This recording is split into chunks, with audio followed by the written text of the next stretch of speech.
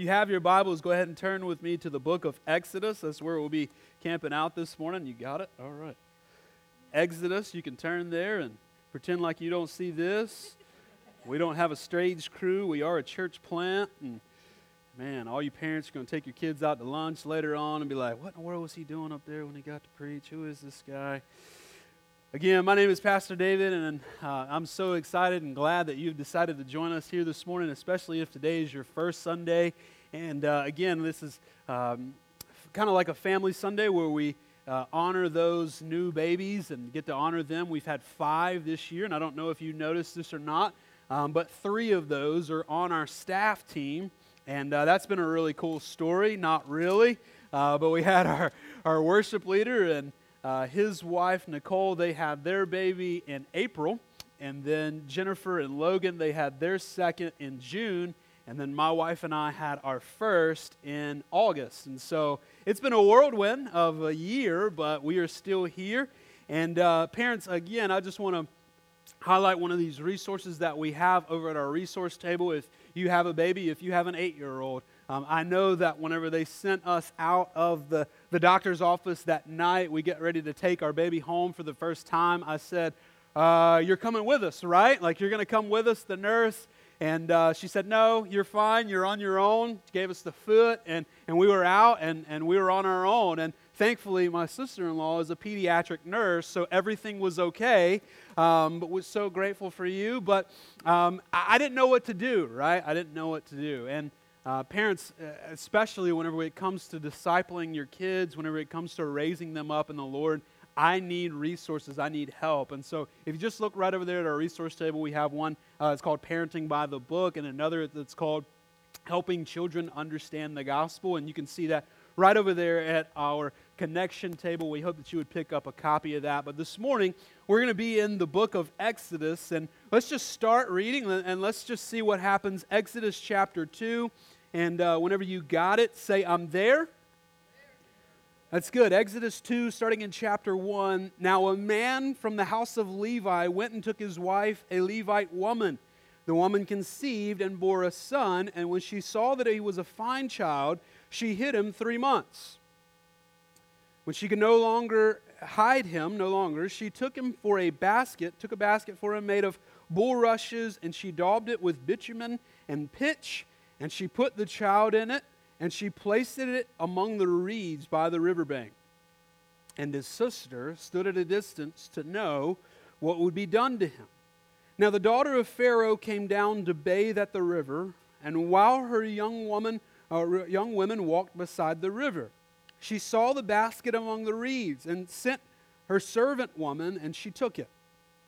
When she opened it, she saw the child, and behold, the baby was crying.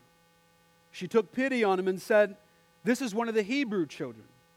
Then his sister said to Pharaoh's daughter, shall I go and call a nurse from the Hebrew women to nurse the child for you? And Pharaoh's daughter said to her, go. So the girl went and called the child's mother, and Pharaoh's daughter said to her, take this child away and nurse him for me. I think that's really cool, and I will give you your wages.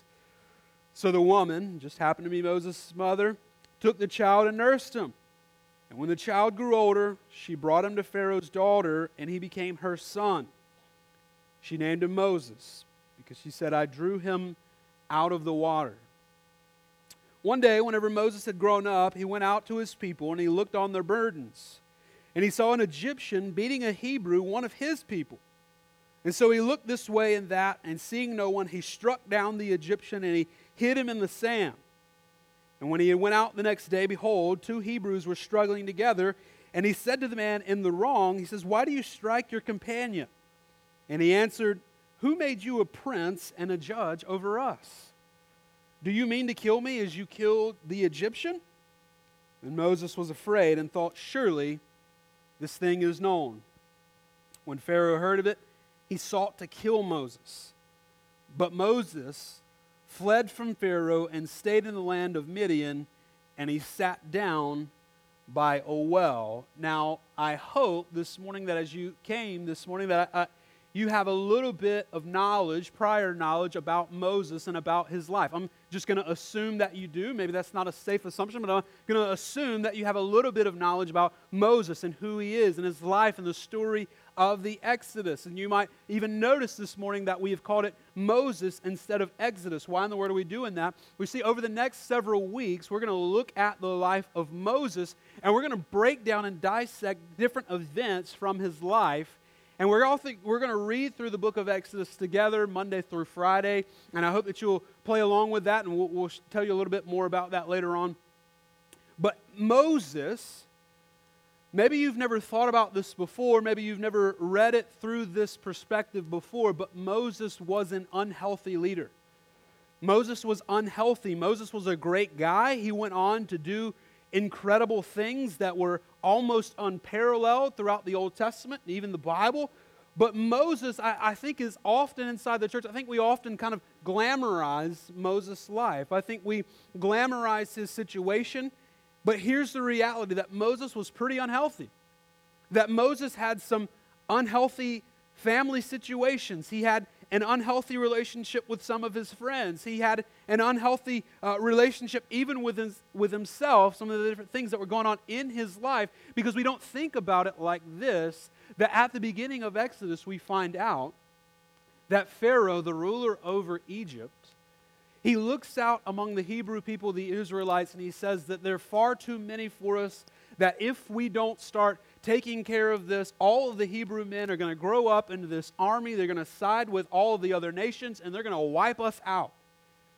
And he said that this is a bad thing. So what they did in order to ensure that this wouldn't happen is that they started killing all the firstborn sons, all the firstborn babies, all the male babies there among the Hebrews. They said, if it is a male baby, we're going to put this child to death. And if it is a female, then it gets to live. So Moses' mother hears about this and obviously knows that this is going on. It's in the news. It's happening. And so she hides Moses, this beautiful baby boy, puts him in a basket, puts him in a river, floats him on down the river. It's amazing, a miracle of God that he even lived through this. But he lives, and it says that Pharaoh's daughter finds the baby in the basket. She takes the baby home with her, and now you've got a Hebrew living inside the house of an Egyptian. You've got a slave who was supposed to be known as a slave, the bottom of society, the outcast of society, who's not even supposed to be alive, living at the top with the king of all of Egypt. And so if you can imagine, Moses kind of grows up with this complex. He grows up with this complex where on some days he's living with the poor Hebrew family. Some days he's living with the rich Egyptians. Some days he's spending time with his poor friends. Sometimes he's spending time with all of his rich friends. He's got his poor folks. He's got his rich folks. Sometimes he's spending time with the south side. And then on the weekends he gets to go to the north side a little bit. And so he's learning two different languages. He's eating two different foods. Moses is living between two different worlds. He's living with two families, two moms, two brothers, two sisters, all of the above. And if you can imagine with me for just a second, I'm sure if you just put yourself in Moses' shoes, he grows up with this sort of complex. Who am I? Who even am I? Am I Hebrew? Am I Egyptian? Who's my real mother? Do I live with these folks? Is this my language? I'm going to eat this food. I'm going to eat that food. Who am I? Have you ever asked yourself that question? Maybe you live between two worlds at a place and time in your life. You see, this happens to Moses. Moses grows up with an identity complex. And because of this, he's got a little bit of unhealthiness within his life, right? He's unhealthy. He's unsure of who he is. He's unsure of his family, unsure of his circumstances. He grows up with this complex, and there's just a lot of unhealthiness within his life and his lifestyle. And I hear this all the time, that pastors say this all the time. They say, brother, healthy things grow. And my response to that is, unhealthy things grow too. It's called cancer. And in his life, Moses has got something growing in his life here. You see, we don't think about Moses this way, but he's got something growing within him. He's got something boiling up, bubbling up, and it's called anger and rage. It's called anger and it's called rage. This is boiling up within him, and rightfully so because of his circumstances. And if you look with me in verse 12, something that he had boiling up, something that he had hidden, something that was a secret for him, something that only he dealt with in verse 12.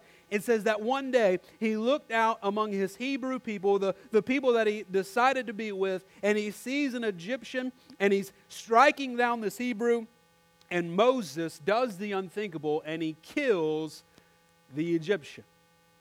He kills the Egyptian, and he goes a step further. He hid the body within the sand so that no one would find the body, and he hightails it away because he's obviously afraid of what could possibly happen. You see, here in this moment, everything that was bubbling up within is put on full display.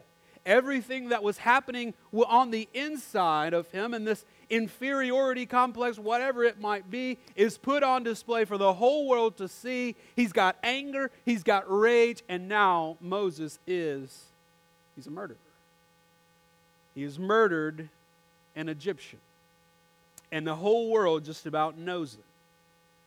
Something struck a nerve within to see his people, and obviously he makes the decision right here, and he says, those are my people. He says, the Hebrew people are my people. He says, this is who I will decide to live with. You see, here's the deal, that whatever lies beneath really matters. Whatever's on the inside that you think might be hidden, one day will come to the surface and everybody's going to know it. One day, everyone will know your secret, that thing that you have that might be just between you and God, that thing that's been bubbling up within, that thing that you think you've been dealing with your whole life. Listen to me, what lies beneath really matters. And it will come to the surface. Several years ago, my wife and I, we had the opportunity to go on our honeymoon, and it was right after the marriage. We were going on a cruise, and came point in time for us to talk about, okay, what exciting things are we going to do on the cruise? What excursions are we going to take? And her only request was that we do nothing in the water because she was terrified of sharks. I said, baby, it's a cruise. We're going to be out in the ocean. We're going to be at the beach. We got to get in the water, right? And she said, I'll be fine as long as we don't do anything that's out in the water because I'm terrified of sharks. And I said, listen, baby, I'm your husband now. Don't worry about them sharks. I got you. If a shark comes, I got you. I'm your man. And she said, I don't believe you. And I said, but you should. I'm your man. I'm your husband. And finally she says, you know what? Okay, we'll do it. And we booked an excursion where we get to go and paddle. You get one of those paddle boats and stuff like that. We get to go scuba diving. And I'm saying, listen, the odds of us coming across a shark there's zero. Like, it's zero. I promise you we will not see a shark. And so we finally drove out with our tour guide, and we get out into the water, and we start paddling. Now, mind you, we do have a tour guide. He's from the Bahamas. He knows what he's doing. He's got one of those spear gun things. And I kid you not, 2 minutes into being into the water, the tour guide goes, if you look over there. And I said, I know what he's going to say, but I don't want to hear it. He said, if you look over there, you can see the fin of a shark. And my wife, immediately, she's in the front of the boat, she's in the front of the canoe, whatever it is, she turns around to me, and I kid you not, she has these laser beams of death, and she looked at me as if I was supposed to do something about the shark. And I said, but our tour guide has a spear gun. Like, he will take care of us. He will provide. I kid you not, 2 minutes into the water, he says, there's a shark, there's a shark. And I was not really there to protect her. But you see, here's the thing. As soon as the waters were stirred, whatever was on the bottom of the surface of the ocean came to the top. And just like in our lives, whatever is at the bottom, whatever we think is lying on the inside, as soon as we get stirred, as soon as our boats get rocked, whatever it is that's on the inside is going to come to the surface. Moses is no different here. Maybe this morning you're dealing with a little bit of jealousy or approval. Maybe you've always wanted somebody to tell you, hey, good job. Maybe it's at the office we're a little bit just overwhelmed with anxiety. If that boss, I'm going to wring his neck. Like I've already filled out 5 different applications. I don't think he understands. I'm going to ruin his life. Maybe it's a little bit of fear. Maybe it's pride. Maybe it's a little bit of depression. Whatever it is, we keep those things bottled up and we keep those things suppressed because we have to keep the image up, right? Nobody can know my dirt. Nobody can know the secrets that I have. And if they do, they'll think differently of me. Moses thought the same. And what bubbled up within him was anger and rage. And he murdered someone because of this. I think oftentimes I think about one of the saddest days in America. Robin Williams, most of you know. And you probably have a favorite Robin Williams movie. The day that he passed away, we considered that one of the saddest days. And everybody was saying the same things. I can't believe that. I can't believe that he would do that. He was so funny. He always seemed so happy. And we were clueless. We couldn't have, how could he have possibly done this? And I think every single one of us has something like that. Every single one of us has something in our lives where people don't know about, where they look at us and say, I would have never guessed that. I would have never guessed that he struggled with alcohol. I would have never guessed that he went home every single night and chewed his wife out. I would have never guessed. I would have never guessed that he was like that. You see, pastors aren't immune to this. Pastors and religious leaders all the time. Pastors, they fall and some crazy thing, they pop up in the news and there was just one this week and everybody looks at it and is like, I can't believe it. Pastors aren't immune. We all have it. Whatever you've got, listen to me. The bottom line this morning, you don't take anything else away. The bottom line is simply this. Whatever you've got, it's going to come to the light. It's going to be pushed to the surface. The question is, will it be too late? Will it be too late? For Moses, it's a little too late. He has to live with this for the rest of his life. He has to live with this emotional wound, this emotional scar, something that happened there. But look with me in just a little bit. Look with me in verse 15. Verse 15, when Pharaoh hears of this, he hears about the news that Moses has sought, he has killed the Egyptian. Pharaoh hears about it immediately.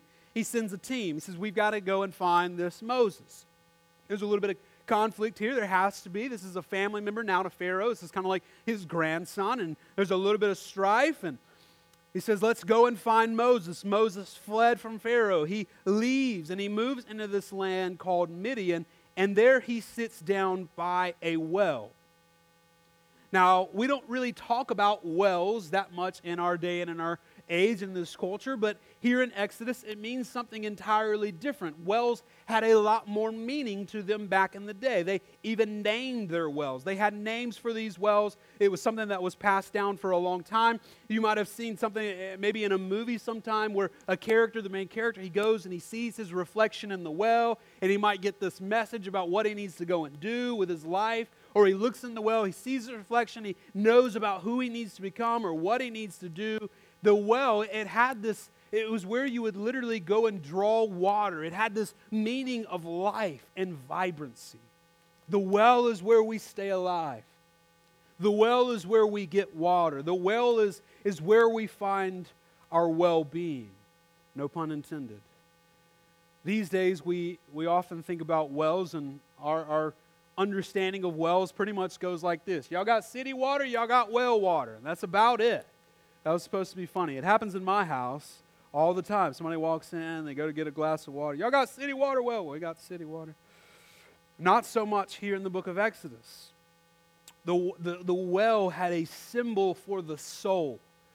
It was a symbol for one's well-being and a symbol for the soul. We see later in the New Testament where Jesus has one of the most epic moments in the New Testament. He sits down with the woman at the well, and here at the well, Jesus talks to this lady, and he refers to himself as the living water. And you see here, in this moment, whenever Moses sits down at this well, he becomes somewhat of a truth teller. It's no longer this back and forth, who am I?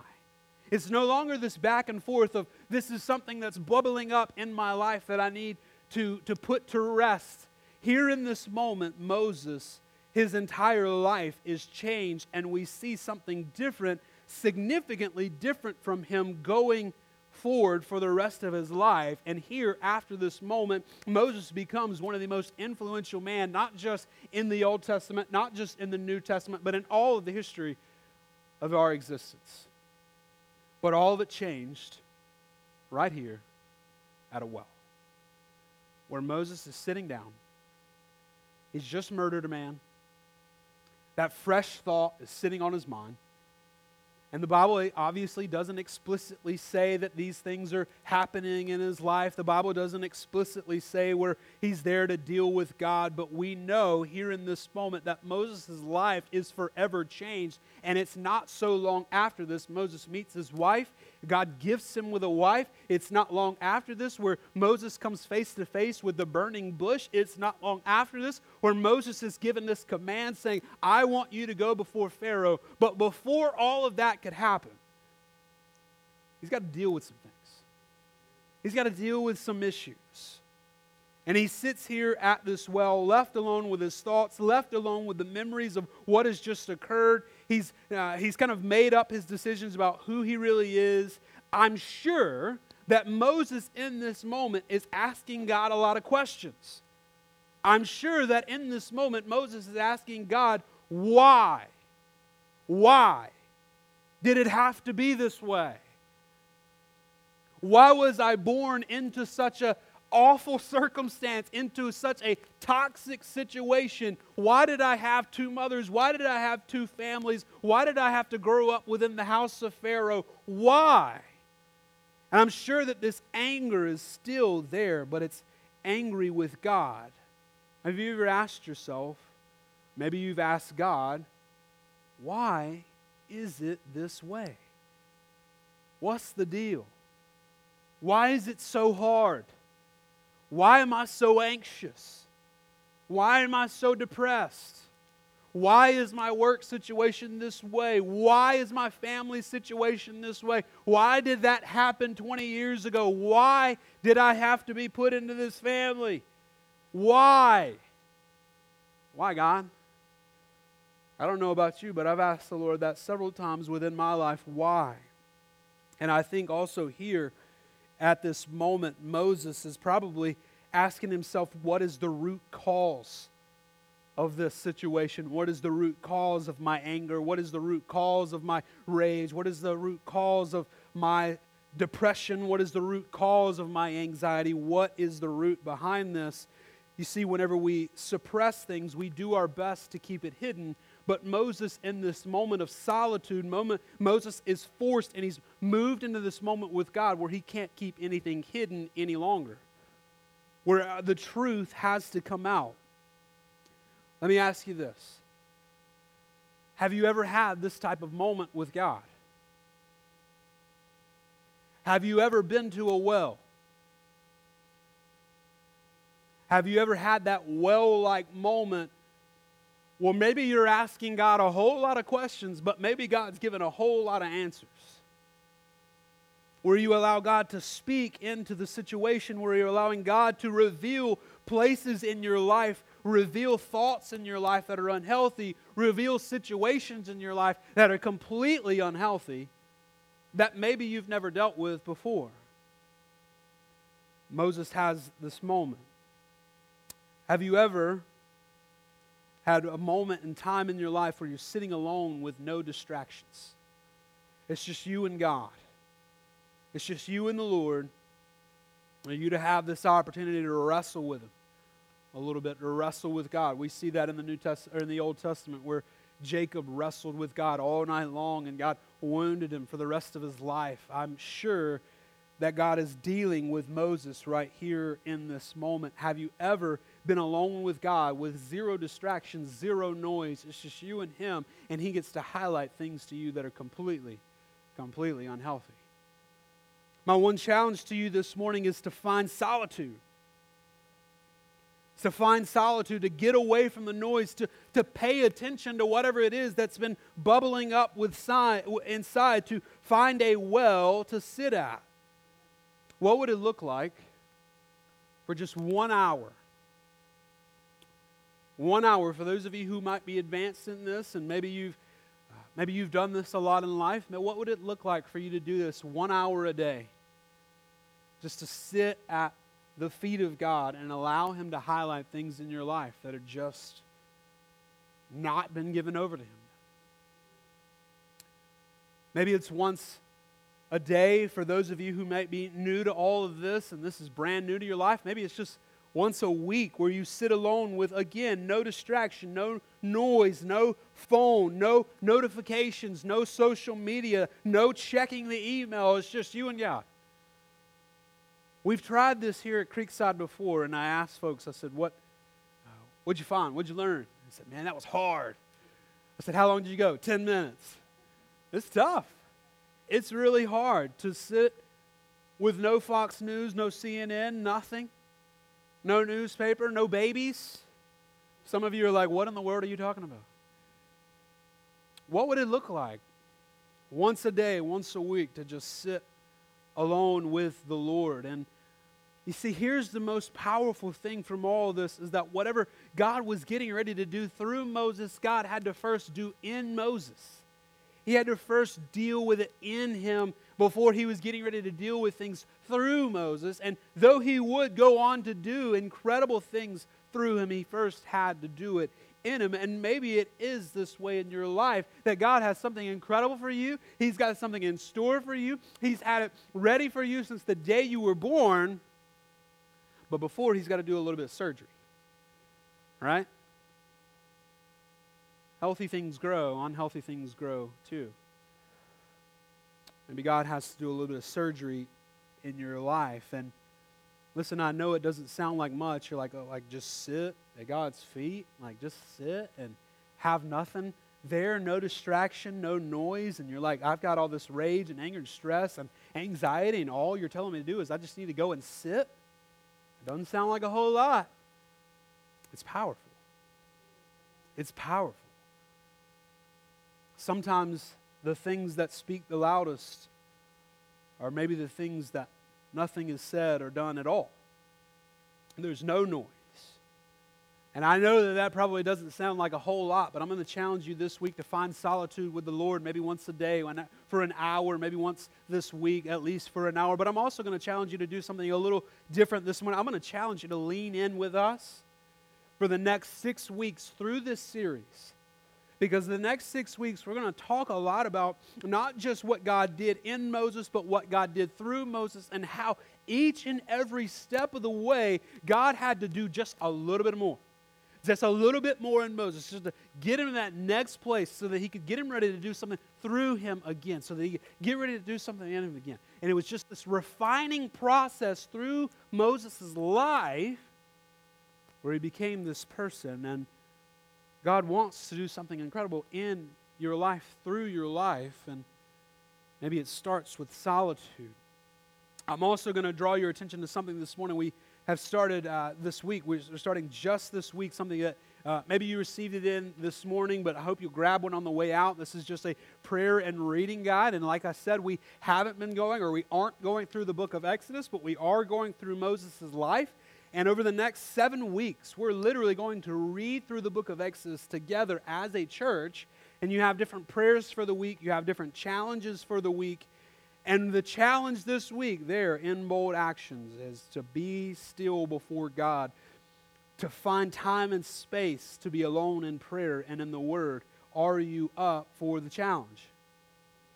And this is a bold challenge to make, but this is the reality. Here's the truth, that I promise that if you lean into this series over the next 7 weeks, 6 weeks, 7 weeks, whatever it is, if you lean into this, and if you come and you hear, if you allow God to speak, you allow God to deal with you, if you follow these action steps, I promise you, over the next 6 weeks, you will at least be at a better place for spiritual and emotional health and well-being. I promise you. And I'm not saying that because of me, but I'm saying that because of what God wants to do and what God can do, that if you just put off all the distractions, that He will. So those are my challenges. Because here's the reality. You keep blowing up. You keep doing it. Like, It's just your pattern. That's what you've been doing over your life. You keep blowing up at work. You keep blowing up at home. Your spouse knows it. They keep looking at you like, he's talking to you. You blew up at me on the ride here this morning. And you get back in the car. Did you hear what the pastor had to say? But the reality is that you keep blowing up. You keep doing this. And you keep going back to that broken cistern, that broken place where you've been going maybe your entire life. You've never allowed God to deal with you in that area. You keep going back to it, and here's the result. Here's the reality that God, He forgives you. God forgives you. Jesus loves you. And the good news of the gospel is that we can't do anything to earn a relationship with Jesus. It's nothing about what we have done. It's nothing about what we ever will do in this life. It's all about His work on the cross, and we rest in that. So Jesus forgives you. Jesus loves you. But here's also the reality is that Jesus also died not for you to just be saved from the penalty of sin, but to be saved from the power of sin. And He wants this for your life to be released from whatever it is that the flesh continues to deal with. And you keep dealing with it, but it doesn't have to be that way. There's enough power in the cross to forgive you. There's also enough power in the cross to release you from that. And this morning, I just want you to call you. I want to call you to action. I want to call you to action. Will you choose to find solitude and allow Him to work? Or will you choose to continue down this path, ignore it, to keep it bottled up, where it stays unhealthy, where nobody knows about it? And I promise you, we're going to find out. But how do you want it to be found out? Through confession of sin, through rest in the gospel, or through blowing up and allowing sin to get the best? Let's pray. Father, we come to you this morning, and Lord, we just ask you, God, we ask for you to do what only you can do, and that's to challenge us, to call us, to move us into a place of solitude, to move us into a place where we can become emotionally and spiritually healthy. God, some of us, we might have even been in church our entire lives. Maybe we've known about the good news of Jesus and we've known about the good news of the cross, but we're still living as if that old sinful flesh and that old sinful desire still lives within us. And from time to time, it gets the best of us. And we keep looking at it and saying, well, I'm imperfect and I'm only human. But that's not true. We once lived apart from you, without power, without hope. Now, God, through the lens of the cross, we have everything we need. As Romans 8 says, Romans 8:13, that if by the Spirit you put to death the deeds of the flesh, you shall live. Maybe it starts this morning with isolation, with solitude, with moving ourselves to a place where we can finally hear from you, maybe for the very first time in a long time. We pray that you speak, Jesus. This morning, if you've come, just come with maybe a heavy heart, or maybe you want somebody to pray with this morning, I'll be in the back of the room. My wife will be in the back of the room as well, and we stand ready to pray with you and talk through whatever it is. Don't keep it hidden. Don't keep it bubbling up within. Don't leave unchanged. Maybe you're here this morning and you've never had a relationship with Jesus, and I hope that you're excited about this. I hope that you're ready to push forward into this process. But the process starts with following Christ and allowing Him to be the King of your life And if you've never had or started a relationship with Jesus, I pray that this morning that would be the first place you start. To receive the good news of the cross, to give your life over to Him and to follow Him for the rest of your days. We pray this morning that you would be obedient.